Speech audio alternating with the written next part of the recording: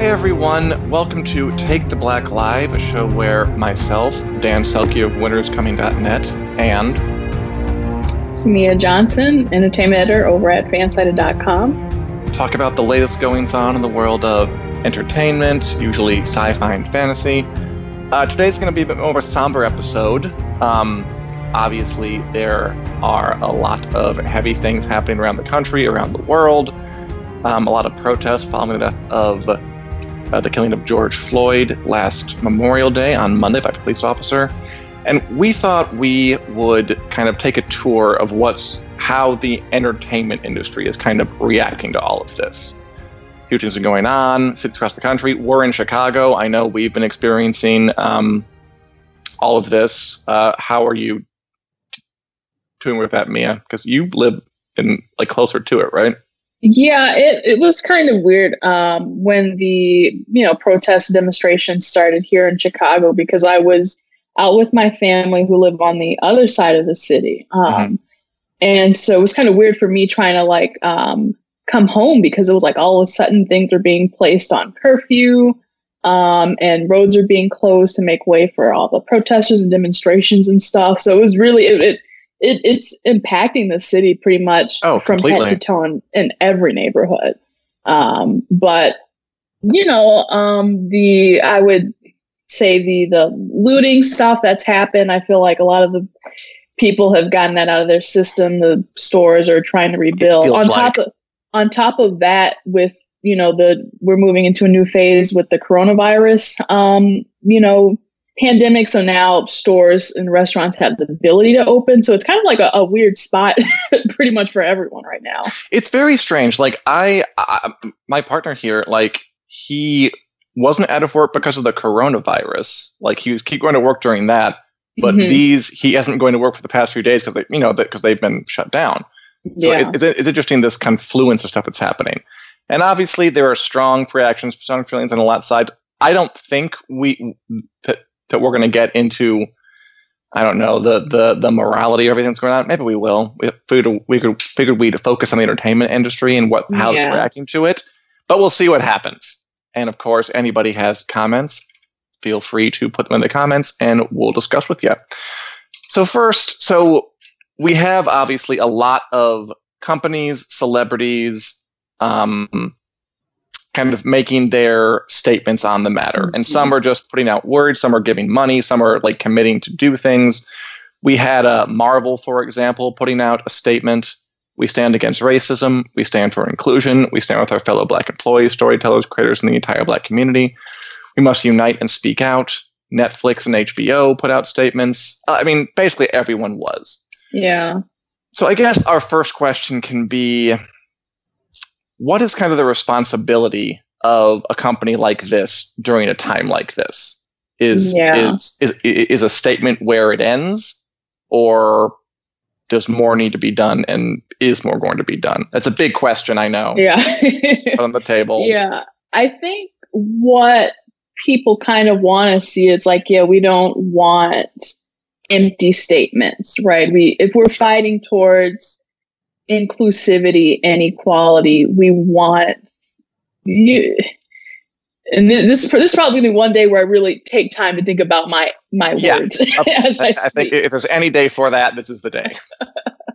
But it's we want to see some solid progress. And so I think that the first step is, to me, with these brands, to come out and make statements. Sure.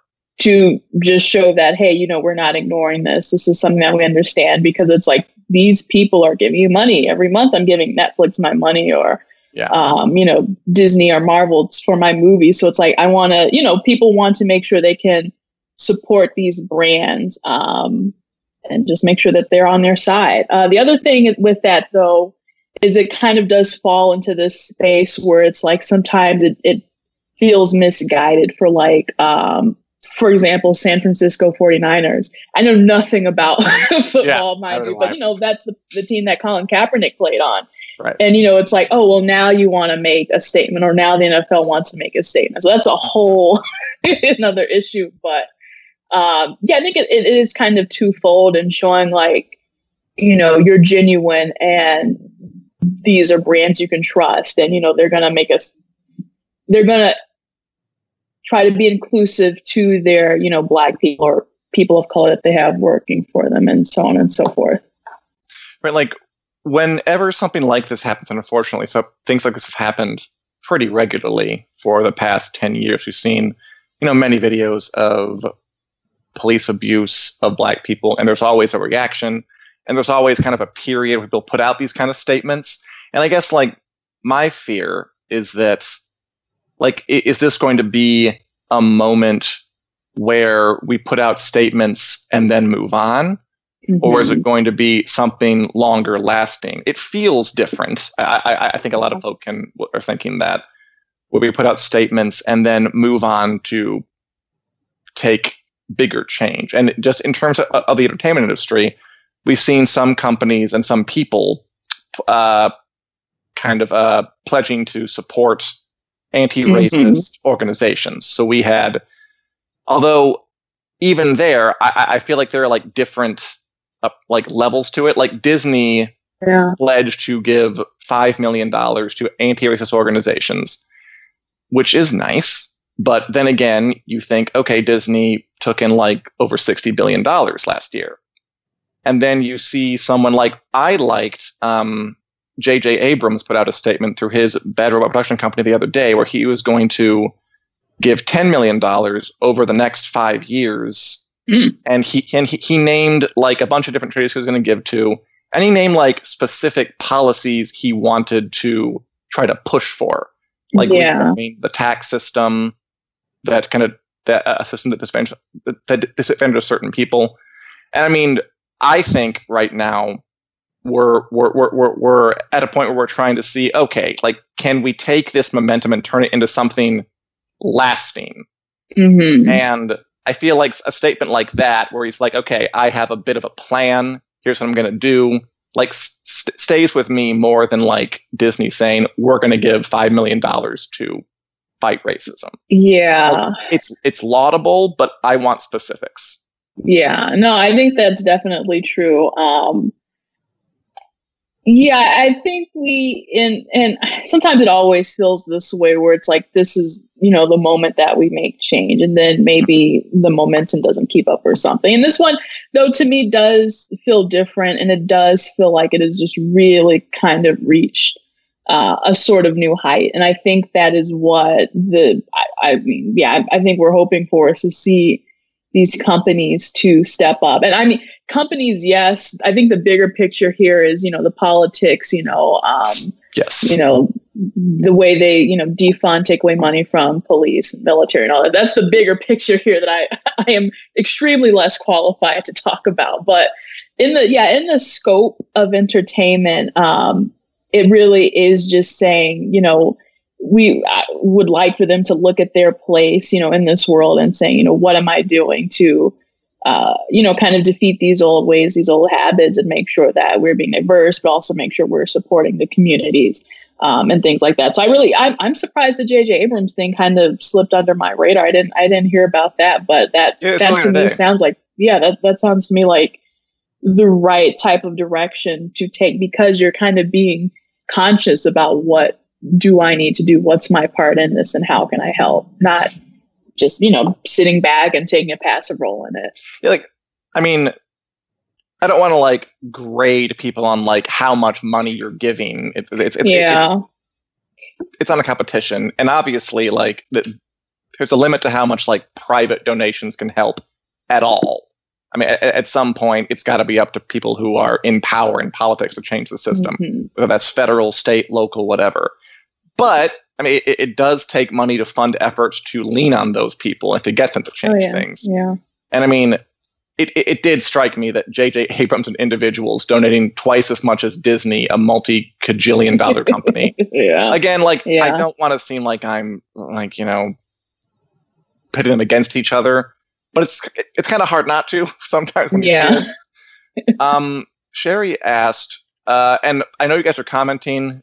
This is a bit more of a somber thing, so I'm going to be a little less jokey, but might not read everything. But she asked, why aren't the actors participating in protests? And some of them are. Like, there definitely have been, if we're talking about the entertainment industry, celebrities who are out there at protests. Just some of the notable names who have been out there. Tessa Thompson from the Marvel movies, Valkyrie. Michael B. Jordan, also from Marvel. He was Killmonger, right? Yeah, he was Killmonger in Black Panther. We got Ariana Grande, pretty big one. Golden Boy Timothée Chalamet, who is everywhere. Mm-hmm. We have Chalamet. We have the one big Game of Thrones guy I saw was Richard Madden, who played Robb Stark, was out there, I believe, in Santa Monica. And kind of today, who made a big splash was John Boyega from the new Star Wars trilogy. Mia, you walk, and he did a bit more than just like, again, not that you have to do any of this, but he made a big splash because he didn't just march, he gave a speech. I mean, you watched that speech. What did he have to say? Because he's been pretty outspoken about a lot of stuff. He was, and it's always from the start. He's been very kind of passionate on Twitter about what he believes in. Like, we've seen him, stick it to Disney and Lucasfilm. Like, you guys aren't, going to treat me this way. I'm not going to let people treat me. And so for him joining in on the protests in London earlier today, it was just, it was a really passionate, heartfelt speech. It's like, today is the day we come together. We're going to fight for equality, fight for our ability to have equal rights and the ability to have a good life. So it was a very passionate speech. And I think this is like one of the first examples where we've really seen a celebrity, at least at this time around in this movement, kind of make a really big, passionate speech about this. I'll add, I think like Jamie Foxx was one of the first few people to like make it out to Minneapolis to fly and to talk about it. T.I. and Killer Mike, the Atlanta rappers, they had their own sort of thing to say. It was more towards like the looting and for their city. But I think this one was kind of different to see him not only like down and getting dirty and marching, but also, just lending his voice and being there with the people. So it was pretty awesome. The internet went wild for it this morning. Yeah, it was pretty impressive. I mean, and speaking of the internet, it's interesting now that like so much kind of activism, if you want to call what happens on Twitter activism, kind of happens on Twitter and on social media. There's like a lot of people kind of, all the time, not just during this, like kind of talking on Twitter, Facebook, Instagram about this issue or that issue. And it kind of like throws into relief when you see people actually marching in actual protests. Like it just makes me think about,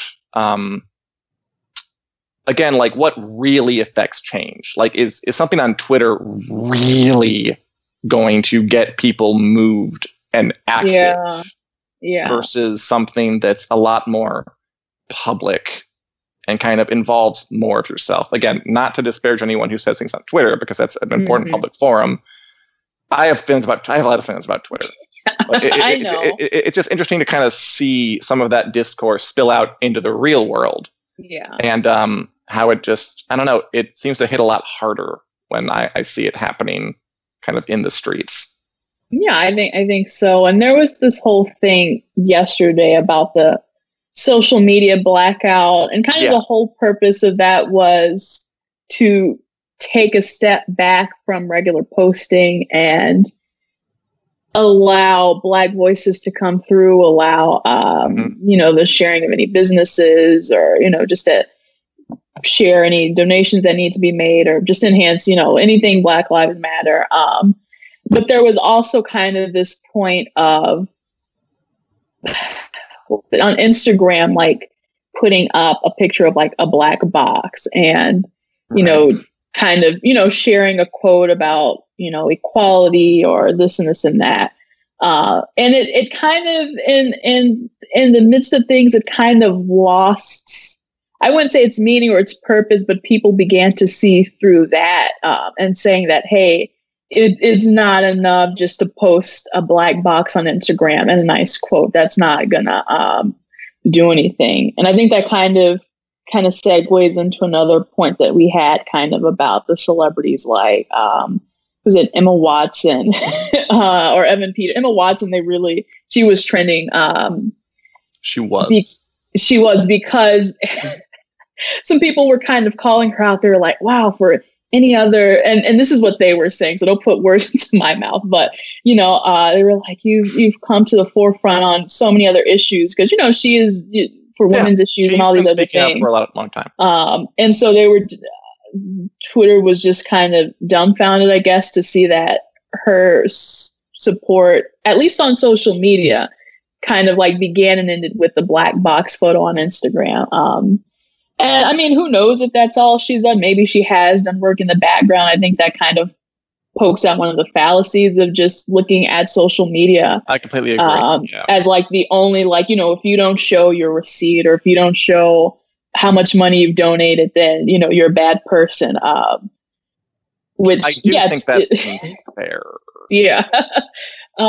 So it people have been, as you would like to say, exposed. Some have been on the line of being canceled as well, because of their takes or silence even on this matter so far. Like all of the past, week, a couple of days.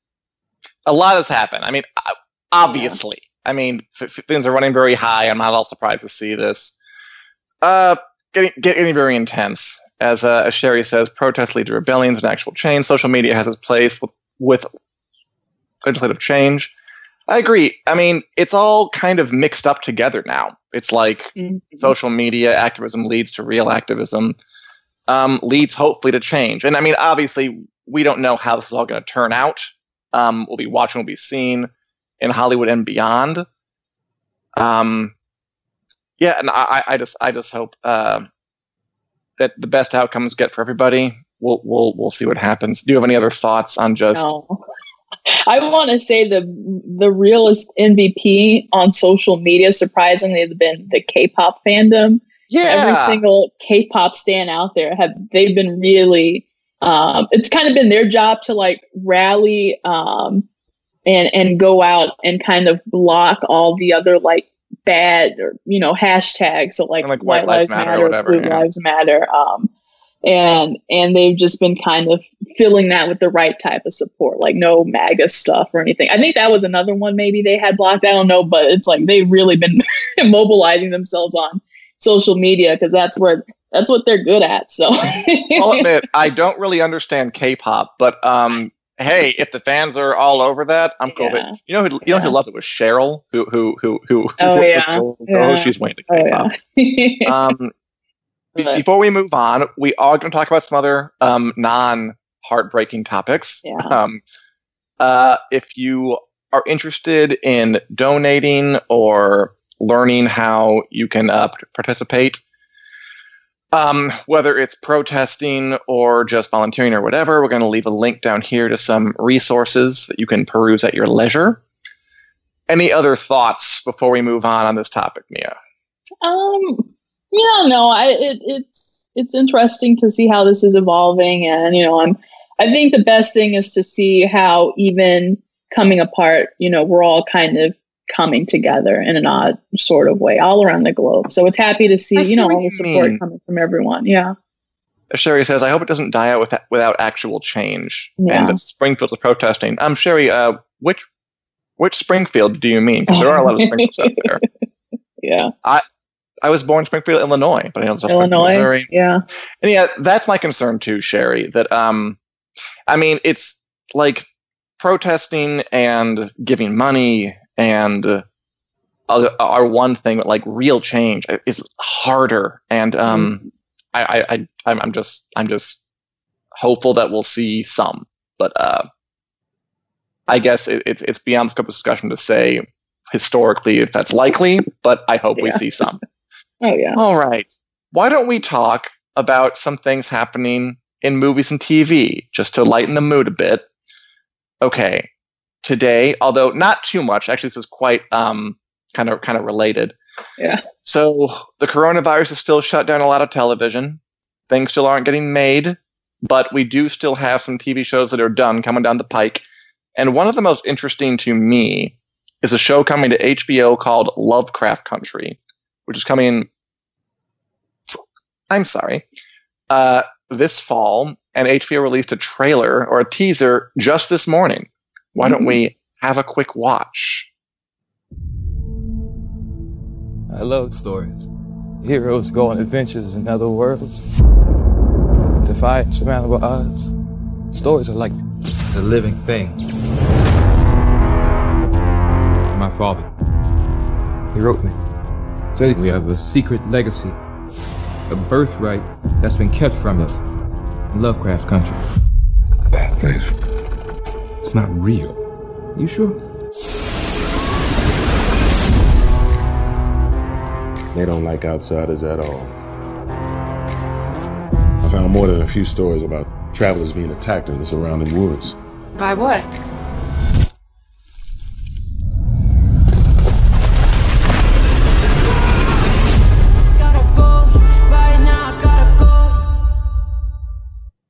There's more, but you get the idea. Yeah. What do you think, Mia, of Lovecraft Country, a new show about, based on a book, kind of about a trio of friends who take a horrific road trip through Jim Crow era American South? Mm-hmm. Yeah, it's an interesting premise. take. Yeah, it really is. Because it is kind of, they're dealing with, it's like not only like the monsters who are racist, but like actual monsters. Is that what I'm to understand? Yeah, like, I think that's the idea, that H.P. Lovecraft is a horror author who is also extremely racist, by the way. And so I think it's very purposeful they chose him. His whole thing was like, there are monsters that are kind of beyond our understanding, like other dimensions out in space, that even to look upon them drives people mad. He was the guy who did Cthulhu, if you ever heard that thing. Okay. Yeah, it's an interesting kind of like mishmash of having something set in like Jim Crow South, Jim Crow America. Yeah, 1950s. And so it's like you've got, kind of like two demons on your back. Exactly. And I know this comes out in August, so I'm like, I don't know where the conversation will be about, today's happenings 2 months down the line. But I'm like, you know what? There's something about, I know this comes kind of like from Jordan Peele. I think also he's the executive. J.J. Abrams. Yeah. He has a really good, or at least his production studio has a really good kind of niche of creating these horror stories that are carved out of the Black experience. Right. So like, for example, Candyman hasn't come out, but Get Out, and Us. And Us. I was like, there's the other one. So it looks really exciting to me. And it's a show that anybody can watch, it's a horror show. It just happens to have Black leads, but I think it looks interesting, and because of the way it is, I think it might even continue to open up the discussion about, race in our country, regardless of if monsters are real or not. Yeah, like there's part of me that thinks like, is it like irresponsible to even have horrific monsters in a show that looks like it's going to take a pretty hard look at, like, actual monsters, like actual monster systems that were in place and somehow still continue in the 50s. And then part of me is like, maybe like that's the hook. Like you get people in with like the spooky creep show element, and then you slip in the lessons. Because that's kind of how like Get Out and Us worked too. Yeah, yeah. Like, they had like horror premises, but then they talked about racial issues in a pretty clever, entertaining way. And folk were entertained, but also hopefully a little enlightened and educated. Exactly. Yeah. Yeah. It looks, I would say I'm definitely more interested in watching it now that I've kind of like, kind of seen it. It looks really very well done. HBO. That's for HBO. Yeah. They know what they're doing here. So, and it's got, like Courtney B. Vance, Jurnee Smollett Bell, who was in, not Suicide Squad, Birds of Prey. So it's kind of nice to see her back in something as well. But yeah, I would say I'm just like all around kind of excited for this. And I'm not like, I told you, I'm not like a huge horror fan, but I'll make an exception for this. Penny Dreadful is still not that horrific if you want to pick that up, by the way. Yeah. Speaking of HBO, by the way, and And Sherry says it looks good. Good, I think it looks good too. Or it could show a reckoning of racism in the end. Yeah. I mean, I'm curious to see where it goes. Oh, and I should mention that the showrunner is Misha Green, who created a show about the Underground Railroad for WN America called Underground. Yeah, that was hugely popular. Yeah, that was big. So, like, the talent here, I think, is cause for being very interested and excited. Yeah. Yeah, out in August. Speaking of HBO, we're finally getting to lighter topics. HBO Max has been out for a week now, the new streaming service on the block. Have you gotten much of a chance to, maybe not like, watch hours and hours of content, but to peruse what it's like? Because we both got it free with Fansided's DirecTV account. Yeah, so I cracked it open. Let me tell you why I'm big mad, though. I watch a majority of my television on my television, which I have Roku. That's weird. HBO Max does not have a Roku app, nor do they have a Fire Stick app, which I think is missing out. I believe I saw one report say it's like maybe a third of the streaming market has these two devices. So I'm a little upset. How do you not have that? Yeah. It sounds like a big oversight. So I was on my laptop browsing it, kind of just through their selection. And my overall impression is just, yes, this exists. Here are some movies, here are some TV shows. And it kind of just feels like any other Netflix or any other, it's just in a bunch of shows and movies, and now they're together. It doesn't feel exciting. It doesn't feel like there's like a theme or anything. I don't know. Maybe I'm so upset about $14.99. Even though still, as of right now, it's not my price to pay, thankfully, but for the people out there, I'm upset for them. I hear you. I mean, I guess like I was just, it's very purple too. You notice how purple it is? Everything is purple. Which is fine. It's a great color. I guess like I was just pleasantly surprised to find out that I got it for free. That I didn't really have bad feelings for it, and I get it through my Xbox, so I didn't know about the Roku stuff. That does seem like a big oversight. Yeah. I mean, like once I was actually in, I thought it was fine. Like I'm with you. It doesn't like seem like it's widely distinguished over a Netflix or a Disney Plus, but like I dig that they have these kind of classical selections. They have like Casablanca, and they have Citizen Kane with it. I was like, oh, I love that. Like I'll definitely watch some of those. I love the Studio Ghibli stuff. I was already I haven't watched some of these. I'm definitely gonna watch those. Nothing original that I really want to see, but I mean, there are a lot of stuff on there that I could see myself watching. Like I just sort of stopped going to HBO Go and I'm watching like Danny McBride stuff on HBO. And just like I'll just watch on HBO Max. Why not? It's right there. Yeah. So there is, I think, a lot of good stuff there. I think the weirdest thing about it, though, I think you're right. It's these weird little oversights. Like, why no Roku? Why is it this expensive? And like, what is the point of HBO Go and HBO Now? Yeah, they really just need to kind of merge it all together at this point. Because one of the biggest articles on fansided.com, or at least on entertainment, has been like, what is the difference between HBO Go Now and HBO Max? Because it's like, I'm honestly like, why didn't they just shut down those two apps altogether? Like you can still, I don't know. Yeah, I really don't know. I have nothing to say on that. And also the whole free stuff. Like, I feel like a lot more folk would be like talking about it if they knew they could get it for free. Because I think that a lot of folk can. Like, there are quite a few kind of content providers you get it free through. But I feel like I didn't really know that. Yeah. It's kind of weird. I think the only draw, again, would kind of be, I feel like if you're already an HBO subscriber, then it's like, why not?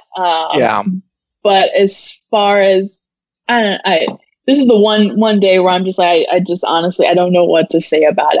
I will say though, the Studio Ghibli movies, I was looking through and I was like, okay, finally, because I have not really been able to find those anywhere else. Yeah. So I'll say that's the one thing I can put on my list about HBO Max that I'm kind of excited for. I never watched Porco Rosso or Kiki's Delivery Service, and now I'll be able to at some point, so that'll be nice. Sherry asked price differences, and I mean, I know that it costs as much as just having normal HBO, and I believe much as HBO Now, though I should probably look that up. Don't quote me on that.